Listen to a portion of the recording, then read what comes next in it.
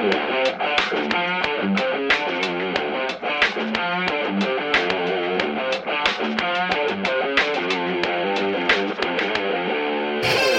gentlemen, well, we promised a deep dive into the IFAB rules yesterday on our podcast. If you've not listened to that, go and give it a listen, where we talked about Manchester United and PSG. But today we're going to talk about the ramifications and the fallout of the penalty that took place late at the end of the game, because there seems to be a bit of confusion and misunderstanding about the rules and how they're applied, and probably with good reason, Duncan. Yeah, there's huge confusion over handball. There always has been, and that's why IFAB, which is the body which oversees the laws of the game, IFAB, International Football Association Board, it's made up of there's representatives from the Scottish, English, Irish and Welsh FAs, because they established the rules in the first place, and then there's 4 representatives appointed by FIFA.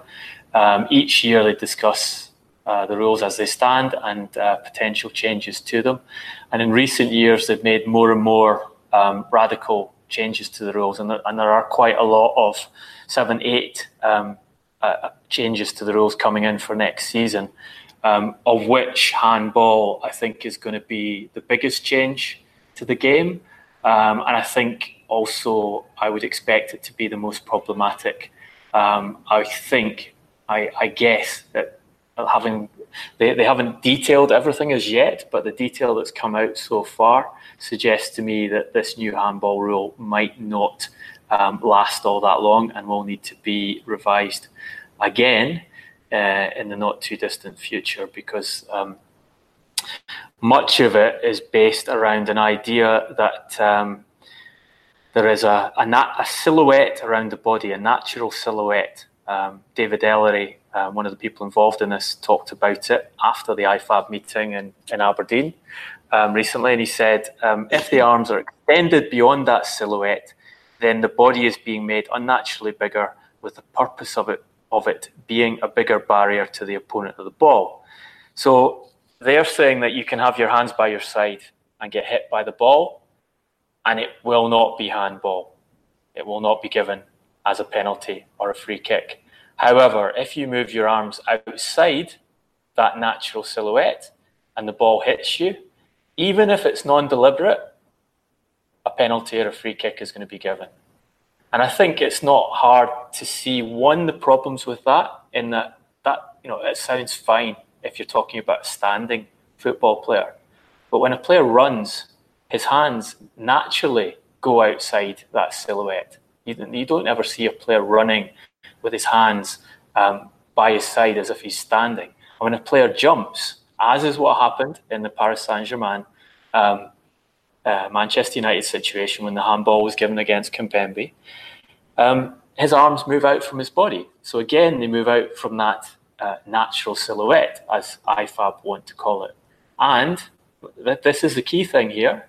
Once they're outside that natural silhouette, under the new rules, as we've had them explained, have not been absolutely specified as yet, but the explanation is that under the new rules, it does not matter whether the player has any idea or any intention of touching the ball, whether his hand is moving to the ball or away from the ball.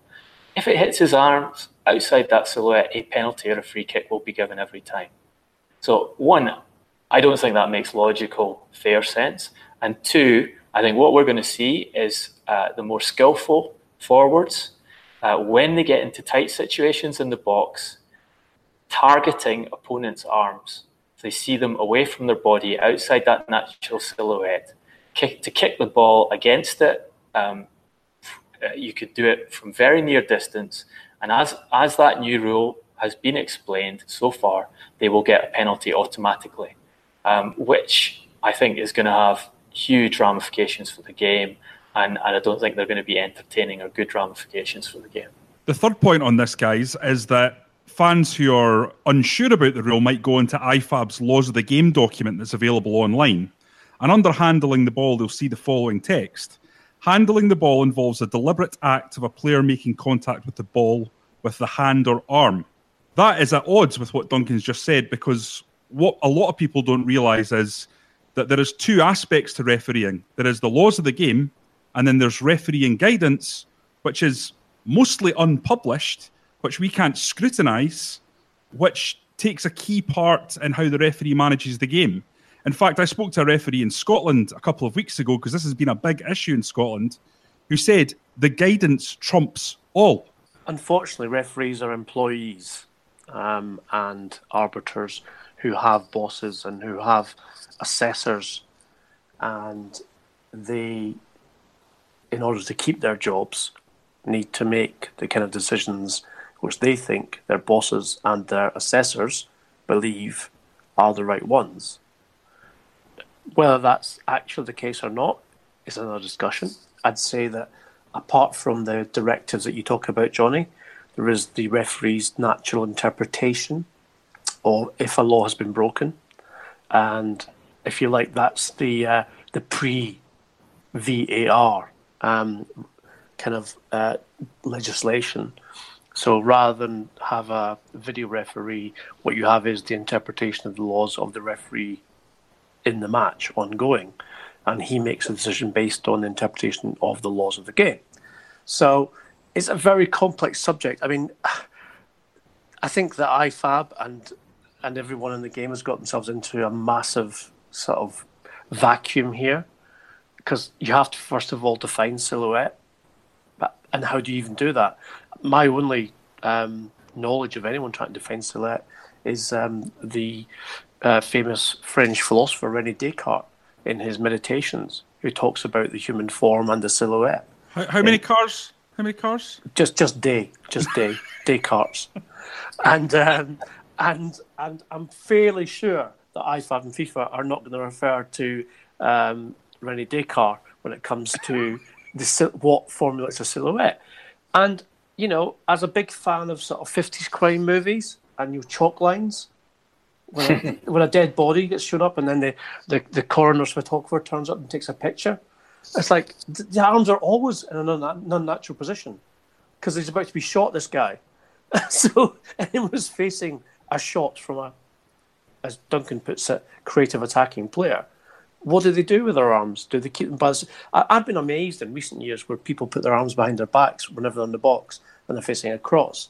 What Kimpembe did, I think there is scope to say that his arm was in an unnatural position, given that it was, I don't know, half a metre from his body, or maybe slightly less, and the ball had travelled quite a long way to hit his arm. And that's, I guess, the definition upon which people will make decisions. But I think that IFAB have created, as I said, a problem for themselves here by defining this new handball law around something which doesn't actually exist, which is the natural silhouette. There's no such thing. It's like saying, how long is my shadow in the morning sunshine compared to the midday sunshine? It's just nonsense. Yeah, I absolutely agree. So you define your natural silhouette, you have your argument about what a natural silhouette is. I think, as I already said, you've got a problem with running players and jumping players on that natural silhouette just from a logical point of view. But you're just adding a new subjective judgment. Where does the natural silhouette end? Where does it start? Is that within the natural silhouette or is it not? It's the same. It's basically the same problem we have at present, except you're taking something that people are very good at judging. We're evolved to judge, which is intentionality, out of the equation and turning it into this arbitrary. IFAB and FIFA say natural silhouette is what counts, and it's whether it's inside that or outside that we'll judge whether it's a penalty or not. And this isn't the only thing that's changing here on handball. There are two things, one of which I think most people will say is sensible, which is that no goals can be scored with the hand, regardless of whether it's in the natural silhouette or not. So to try and counter the Willy Bolly goal we saw for Wolves against Manchester City in the Premier League earlier in the season.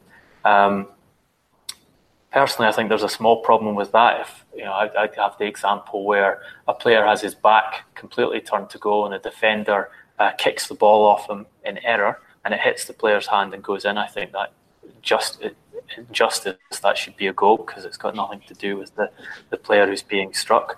But the one I think is going to be really problematic is not only no goals scored with the hand, no goals scored after gaining possession through hand or arm. So essentially, you're then saying that we have a rule in handball, which is natural silhouette, but we're going to have a secondary rule. If possession is gained through an accidental touch of the hand inside the natural silhouette, we'll ignore the natural silhouette and give a foul. So you're complicating the judgment of an already complicated judgment. You've got those secondary judgments involved, different rules in different circumstances, and they want to have VAR having a second subjective decision with all the problems we've talked about with VAR involved in that process too.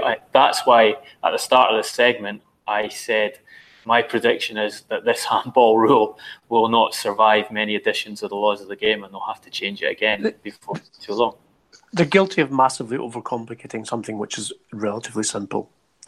And that is that handball in a game called football, funnily enough, is not allowed. But what they're trying to do now is almost preempt any scenario whereby a handball, or whether it be deliberate or not, must be somehow brought into the adjudication of what happens next in the first, second, third phase of play, which is just not going to work. And as Duncan has explained, the complications here potentially are enormous. And if you're talking about games that decide league titles and Champions League titles or World Cups or everything else, who knows where it'll end? As I said before about how do you define a silhouette? Can you imagine, someone taking FIFA, again, we talked about the other day about Manchester City taking legal action against FIFA potentially, or UEFA. Can you imagine a national team taking FIFA to court over, the definition of the silhouette because they lost out somehow through their IFAB's new rules in a World Cup final? It is ad infinitum, and it's crazy, absolutely crazy. This reminds me of rugby. I used to watch rugby quite a lot when I was at university. The thing about rugby was the rules were always so opaque and always changing that they were always incredibly subjective and difficult to follow. And the game, I think a lot of the joy of the game gets lost in those continual rule changes. And these kind of conditional rules dependent on circumstances is very much like rugby. And, handball's difficult because, like you say, and the kind of logical, the prima facie view would be, okay, we just disallow any contact with the hand in football. That makes it clear. You can't touch the ball with the hand. If it touches the hand, it's a foul to the opposition team. Sounds great. And then you get into that situation I talked about earlier. Okay, then the clever attacking players start deliberately hitting the ball off the opponent's arm to win penalties and free kicks in difficult position, and you get a mess. That's why handball has always been deliberate intentionality involved to prevent that from happening and to keep the game focused on what's important, which is skill with the ball and skill at putting the ball past your opponent rather than kicking it against their hand. The other rule that raised eyebrows for me, being in Scotland where I cover Rangers against Celtic Old Firm games, is this idea that players should go off the pitch where they stand on the pitch. So if you're standing in the box, you have to go off the pitch at the nearest point when you're substituted. Now, immediately what sprung to my mind was it's an Old Firm game. You've been involved in a number of contentious incidents. It's at Parkhead and you're a Rangers player and you have to walk around the track in a game that is extremely volatile, extremely passionate atmosphere. Ian, you know the Old Firm theatre well. Surely a danger. Well, not just in the Old Firm, Johnny, but all over the world. In Liverpool, Manchester United, in Fenerbahce, Galatasaray, Inter versus AC.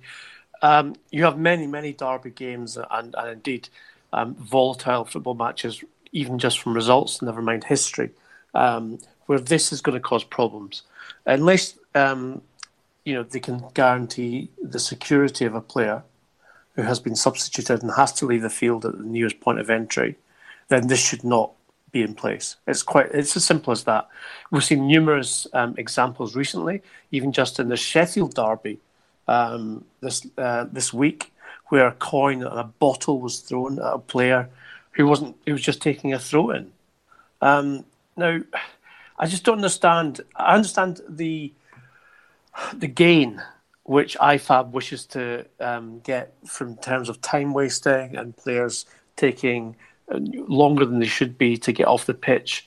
But we already have an answer to that, and that is the referee sets his stopwatch from when the substitution is about to be made, and then he times the substitution and how long it takes.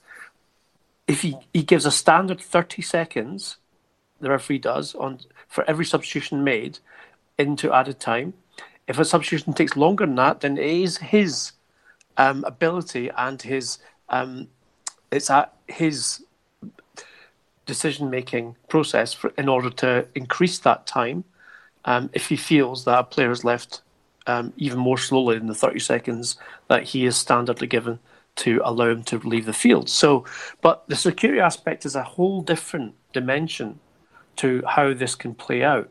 And football is a very passionate game. And, you cited Celtic Rangers as an example, and we've seen numerous incursions on the pitch where players have been put in danger, sometimes less than more, from fans running on the pitch. But if you make a player from one particular club walk an entire circumference of the stadium almost to get back to the tunnel, then you're increasing the risk upon him being attacked or at least being abused. People coming out from the stand to try and get at that player as well. As I said, so unless security is addressed here, then I just don't see how this can be beneficial when we already have the stipulation of time being added on for substitutions for referees anyway. It just seems to me to be a kind of, well, why are you going to meddle in that? Because the referee still has the ability to add that time. And if anything, what IFAB and FIFA should be doing is saying to the referee, you have free reign. Not just 30 seconds, you can add as much time as you want. You just set your stopwatch, because we're all your 2 watches. Set your stopwatch for when the player, when the whistle goes and the player's number comes up, just set your watch. And if it's under 30 seconds, then fine. If it's 45, 60 seconds, then you add the extra 30 seconds. That's where I am with this. I'd rather not have players put in the potential danger of walking around hostile stands, and rather have the referee protecting them and protecting the integrity of the game by adding the correct minutes when it comes to added time. I agree. I think this is another example of IFAB bringing in a what seems a sensible rule change without properly thinking it through. Referees already have 2 sanctions here. They can book a player who's time wasting coming off the field, potentially turning that into a red card and giving a suspension for the next match, and that they can add time on, as Ian has mentioned. That should be sufficient. I just wonder if the attention to time wasting over players leaving the field is a response to the fact that they've managed to slow games down and add time unnecessarily onto games, and an increasing amount of unnecessary time being added onto games as the system is being used by the introduction of VAR. And this is kind of a sort of half-hearted remedy to say, okay, well, we're losing time to our wonderful new technology, which gets 99.35% of all decisions correct. So we'll have to take a bit of time off from something that people don't like, which are substitutes taking their time to get off the field. Okay, guys. Johnny, just before we end this subject, can I just say to our wonderful listeners, for Q&A next Wednesday, tell us the rules you would like changed by IFAB. And I'm going to give you an example. I don't want to see players booked for taking their shirt off and celebrating. I think that's wrong. That's a yellow card offence. I don't see how it's offensive to anyone unless the player is particularly fat. Ian, I'm going to stop you there. See, when I see Cristiano Ronaldo taking his top off, it does offend me. For the other reason. I see my wife's reaction. It offends you or it mentally disturbs you, Johnny? Both, Duncan, both.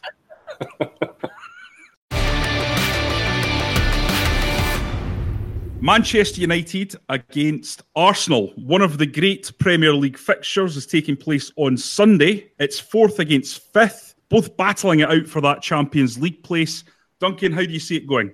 Well, Arsenal play Europa League Thursday night, so they'll have less recovery time for the game, which is going to be helpful for Manchester United, who've gone through obviously a very difficult and testing European tie themselves on the Wednesday night.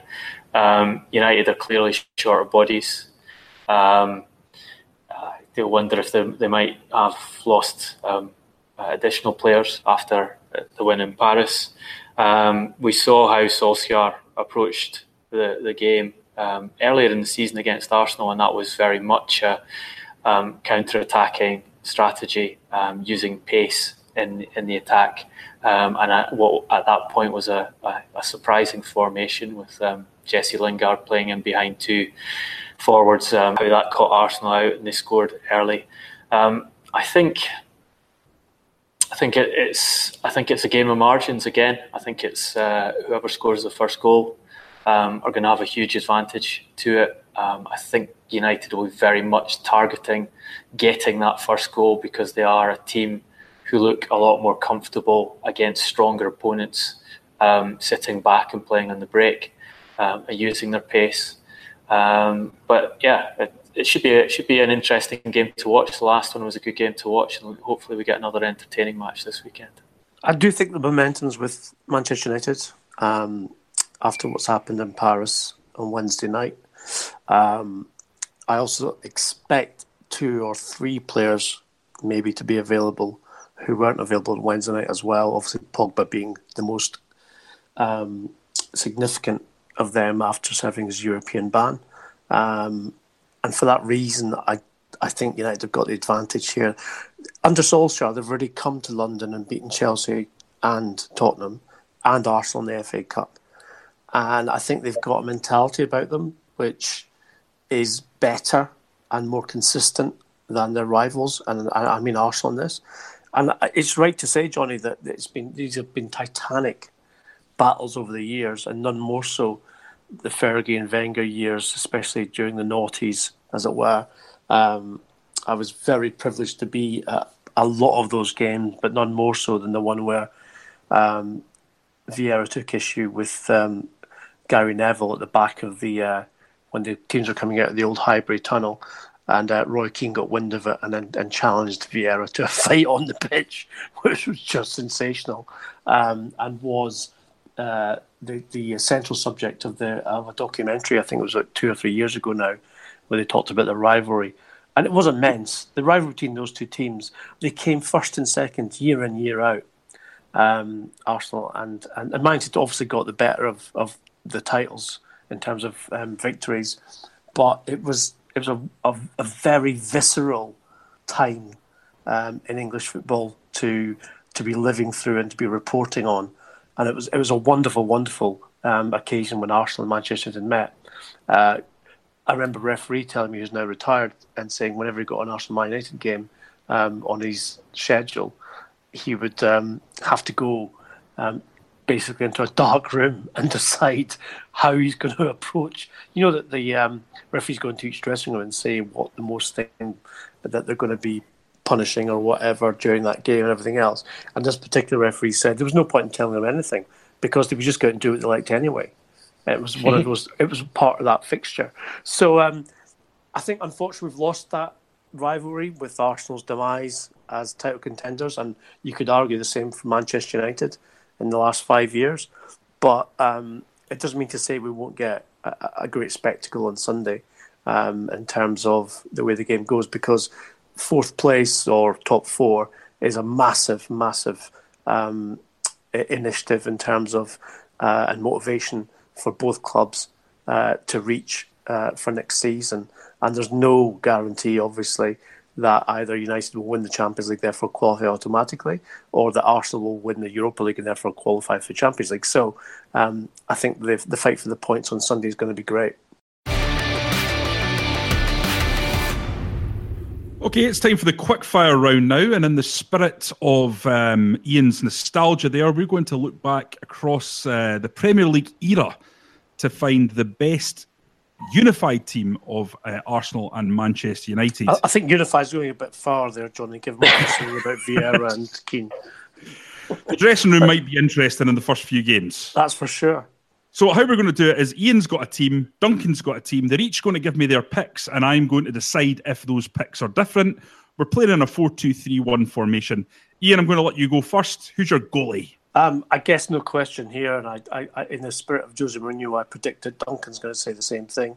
David De Gea, for me, has been the outstanding goalkeeper in the Premier League, closely followed by Petr Cech in the last 20 years, and so for De Gea for me. Well, Jose Magary's got that one wrong. Hey! My goalkeeper choice is Edwin van der Sar.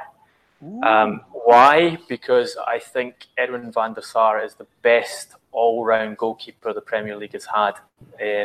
He's not as flashy as De Gea. He doesn't make as many saves as De Gea. I don't think he's as capable of making the kind of almost unbelievable reaction saves that De Gea makes. But what Van der Sar was much better at was organising a defence, coming off his line to take balls either in the air or with his feet. And I've always liked goalkeepers of that type who you actually don't notice their best work, because their best work stops chances from even happening. They don't have to make as many saves.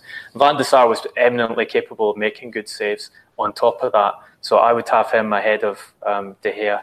First of all, I'm disgusted that I didn't get to make my David Seaman kept a lot of clean sheets joke.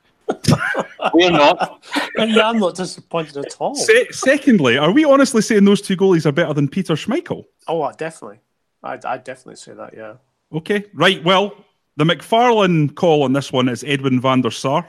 He's better with the ball at his feet and starting off attacks. Well, our goalkeeper is Edwin van der Sar, much to Mr. Magary's chagrin. But we shall move on to left back. Chef? Oh, sorry, I thought Duncan would get the chance to go first on this one. But well, we're going to stick to the... We're going to stick to the programme, okay. Yeah. I'm very torn here, I have to admit, because I think Patrice Evra is definitely one of the best who has played probably maybe the best left-back Manchester United have had in Premier League year. But I think also Ashley Cole, for his ability to both defend and attack with equal brilliance, is someone who should be absolutely considered in this. And I know this is a United versus Arsenal combined 11, but Cole went on to both progress and win more trophies with Chelsea as well. And that doesn't actually count. My vote goes to Ashley Cole. I agree with Ian. I think we've got not just the two best of these two teams to choose from. I think we've got the two best left backs of the Premier League era to choose from in Patrice Evra and Ashley Cole.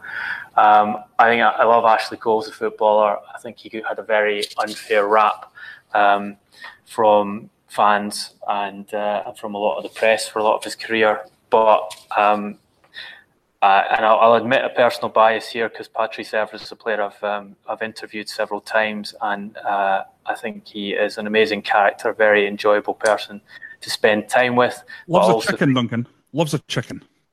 Yeah, and a song, and a chicken song.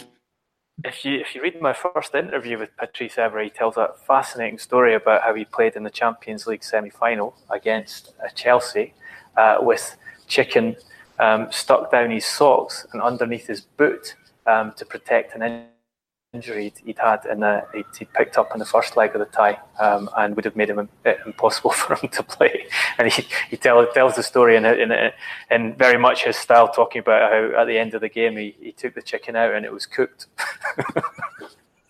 It was so hot in there. If it's not ducks, it's chicken. There's lots of foul play here. That's what happens when you have McFarlane in charge of any podcast. Indeed. But I'm going to go for Patrice. I think for that added element he had as a leader, there's no coincidence that he was one of Sir Alex Ferguson's absolute favourite players. And one of the reasons he was one of Ferguson's favourite players was that he got exactly what Ole Gunnar Solskjaer has got to his advantage as manager, which is the history of the club and the attitude of the club and the way players should behave on the pitch. And Ferguson used that to communicate that to players coming into the club, that Patrice was an example to them and they should listen to him in how important it is to behave in a certain fashion and play in a certain fashion at Manchester United. So I think that just nips him ahead of Ashley Cole for the left-back slot. This is a really difficult one because I agree with you both. I think these two are fantastic players. I'm going to go with Ashley Cole. I think defensively, he was absolutely world class. And in the golden era of English football that is often referenced, I actually think he was the one player amongst them that was genuinely world class, that could have played in Italy, could have played in Spain at the top level and been really comfortable. So I'm going to go for Ashley Cole. I'll tell Patrice he's got to put a duck down his sock next time. Okay, Ian, who's your centre half? Forgive my sort of sense of nostalgia here, but Tony Adams for me is one of the great sort of central defenders in the history of the game. He was absolutely So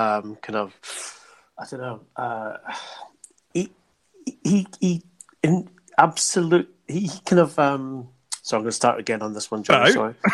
Yeah, I know. Sorry, because I want to say about So I'm going to start again. Okay, right.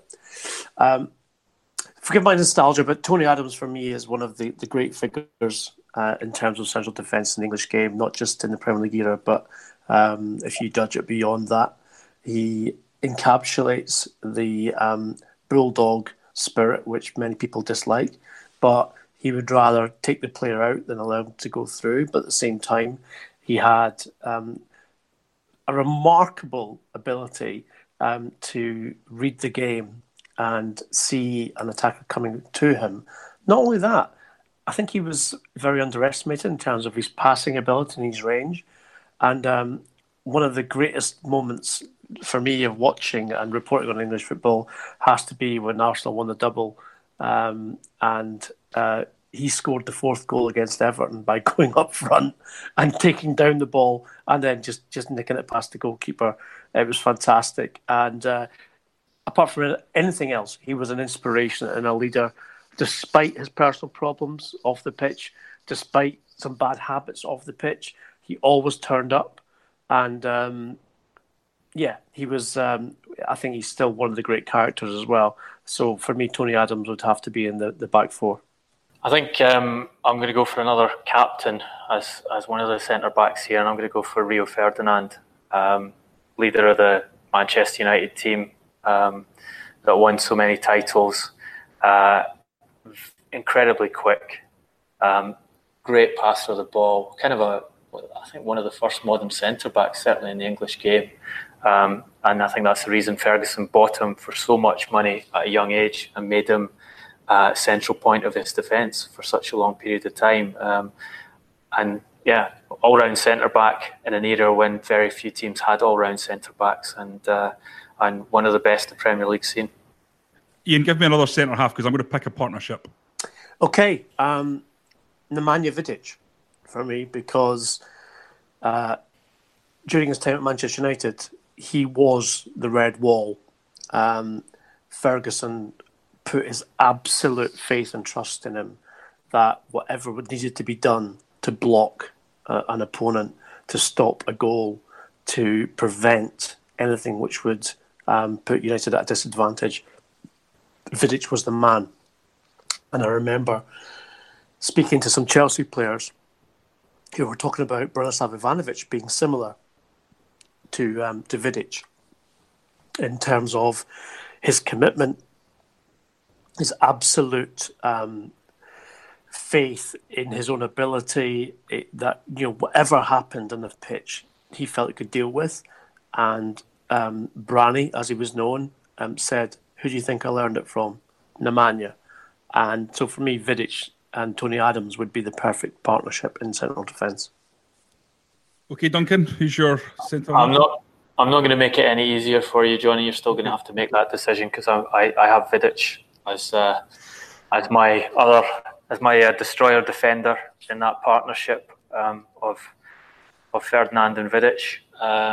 So you're going to have to make your choice between Rio and Tony Adams. I'm disappointed Jaap Stam's not in there, guys, because he would have been my first pick. Well, do you know what? Yap Stam gets my vote for one of the best songs about Yap Stam. What about his quote, the greatest quote in the history of English football about Gary Neville? Yeah. I mean, okay, that's been well worn, but you do know the song, don't you? No, I would like you to sing it for our transfer window. I'm not going to sing it, but I will say it. Come on, Ian. I'll put a wee bed underneath it, a wee bed of music. No, I can't do it. It ends in the wonderful try little trick. Hear me, look at Dick. Yap Stam. Brilliant. You did kind of sing it. Okay, I'm going to go for Ferdinand and Vidic, boys. I think that's the best partnership because, as you guys have eloquently already stated, Adams was actually pretty good as a ball-playing defender as well as being a good just general defender. But Ferdinand was terrific at bringing the ball out, also had a bit of pace, complements Vidic perfectly. So as a partnership, I don't really think you can do an awful lot with that. You have to pick those two. Tony Adams, great player, but I'm going with Ferdinand and Vidic. We move on to right back. May I suggest that we try and do this a little bit quicker than we're doing it at the moment? We could be here all night. Round, is it? Yeah. It's not. Okay. Right back. I think we're giving it due kind of diligence, though, I have to say, Johnny, because it is a big kind of statement to make. It's a monster. Between these two teams. Anyway, I'm wasting time. For me, Lauren is right back. Hard as they come. Wonderful defender. Also a leader on the pitch, a leader off the pitch. Someone who I think saw Arsenal through many difficult games, especially in the seasons that they won the title. He was just an absolute inspiration to other players, despite the fact he himself was a very quiet and unassuming individual, until one night in Trondheim when they had drawn 0-0. I witnessed him go up against Patrick Vieira because Lauren had made some disparaging comments about how the midfield had played in terms of feeding the offence, and Vieira stood up to him. And when Lauren stood up to Vieira cowered like a small child. And that was the only time I ever saw Patrick Vieira do that. So my vote goes to Lauren because respect, man. Yeah, I think right back's probably the hardest slot in this team. I don't think there's absolutely outstanding options as we have in every other area. But so I think it came down to Lauren, possibly Bakary Sagna, and Gary Neville. And I think Lauren gets the nod because he was the right back of the Invincibles team. So he was part of the defence that went through an entire season without losing Premier League game. So I would have him ahead of the shop steward. Okay, listen, this is the easiest one that there is now because we've got two ball-winning midfielders required here. Should we just go straight to the three attacking midfielders? I think we should just move on. Are we going to go against the grain and pick anyone other than Keenan Vieira here? Not for me. Yes. Uh-oh. Doctors in the house. Okay, Mr. Castles, give us an option. Paul Scholes. I think with the defence we've got here, we don't need two destructive midfielders. Vieira was more than that, Duncan. Vieira was more than destructive. Indeed. And Keane is as well. He scored a lot of goals. That's why I would have Vieira and Scholes as the combination, rather than Roy Keane and Patrick Vieira.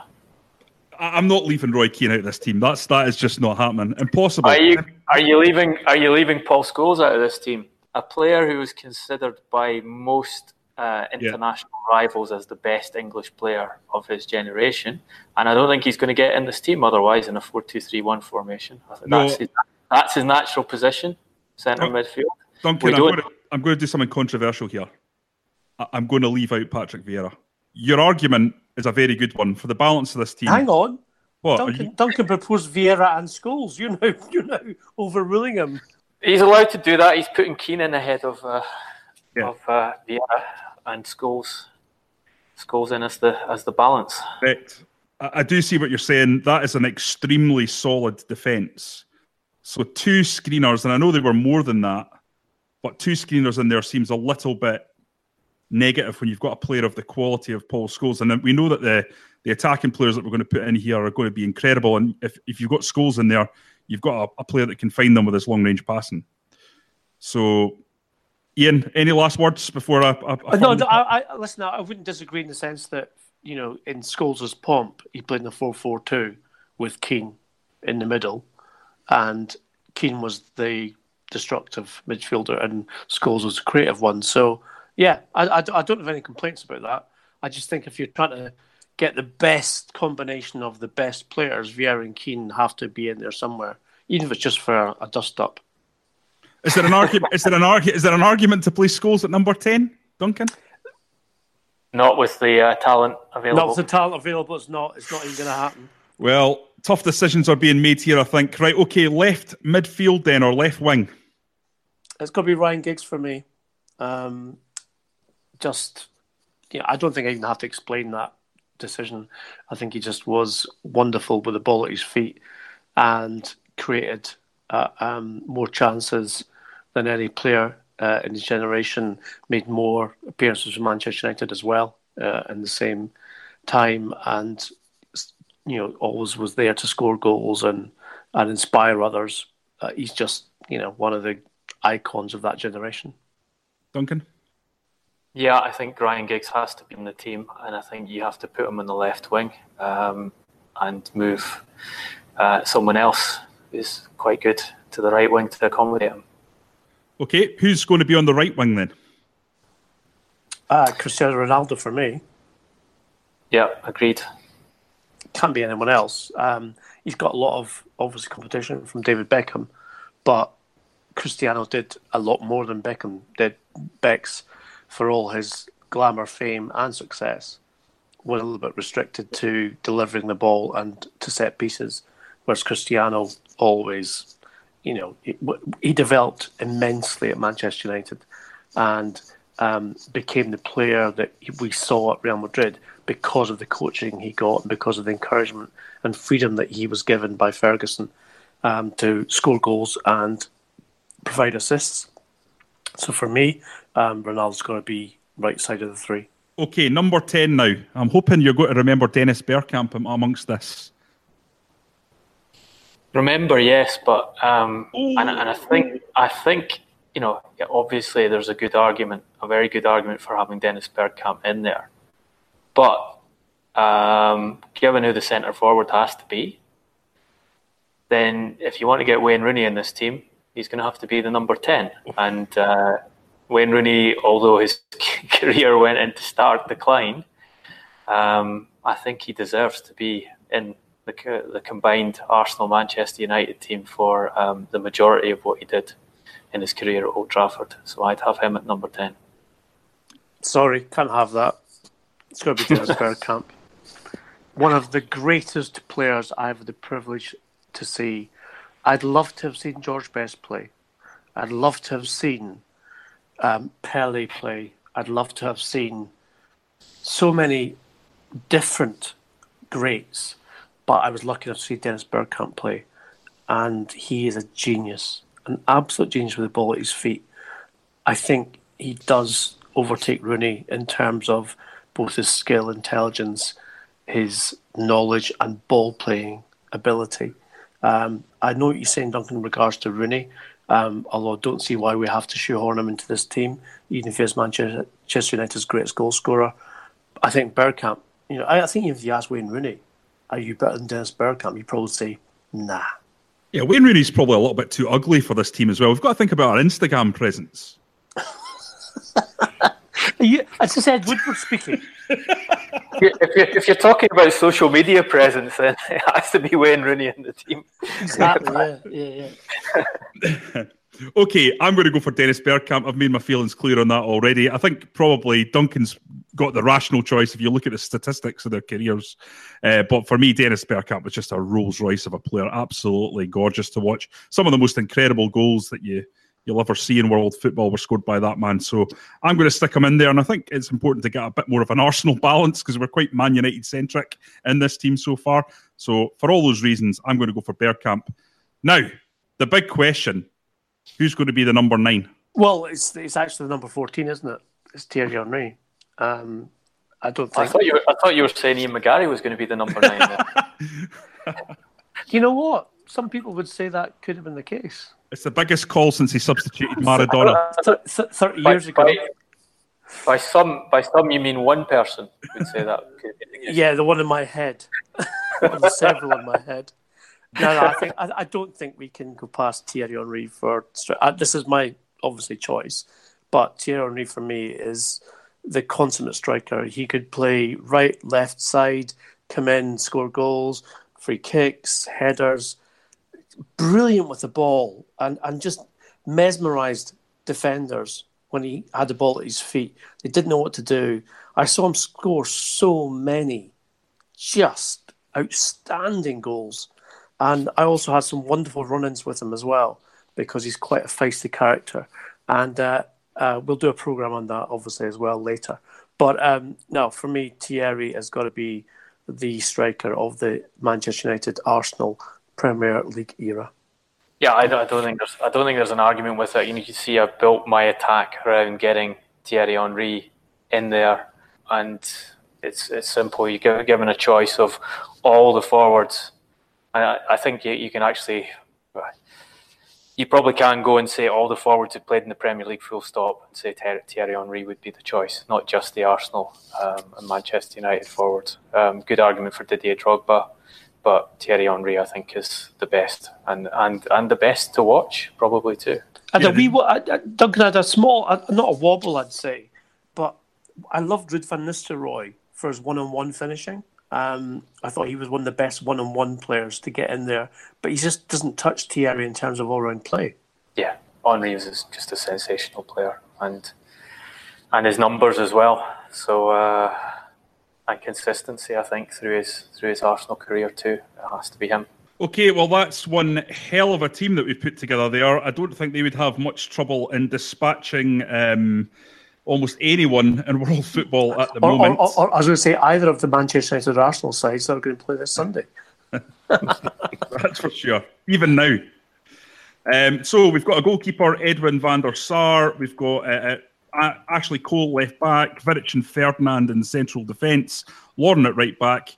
In front of them, we've got a midfield of Roy Keane and Paul Scholes, and then an astonishing front four of Giggs, Bergkamp, Ronaldo and Henry. It really is quite something. Well, we're going to leave you there. That's the end of our Friday podcast. It's time to wrap this up. Fear not, we're going to be back on Monday, as usual, to fulfill all your podcasting needs. To continue the debate, we are all on Twitter. We obviously have our own Transfer Window official account at Transfer Podcast. If you want to follow us individually, I'm at Johnny R. McFarlane, Duncan is at Duncan Castles, and Ian is at Garbo SJ. If you like the podcast, and we know thousands of you do, give something back by popping onto iTunes and giving us a 5-star review, as this helps us get to as many listeners as possible. Until Monday, thanks for listening.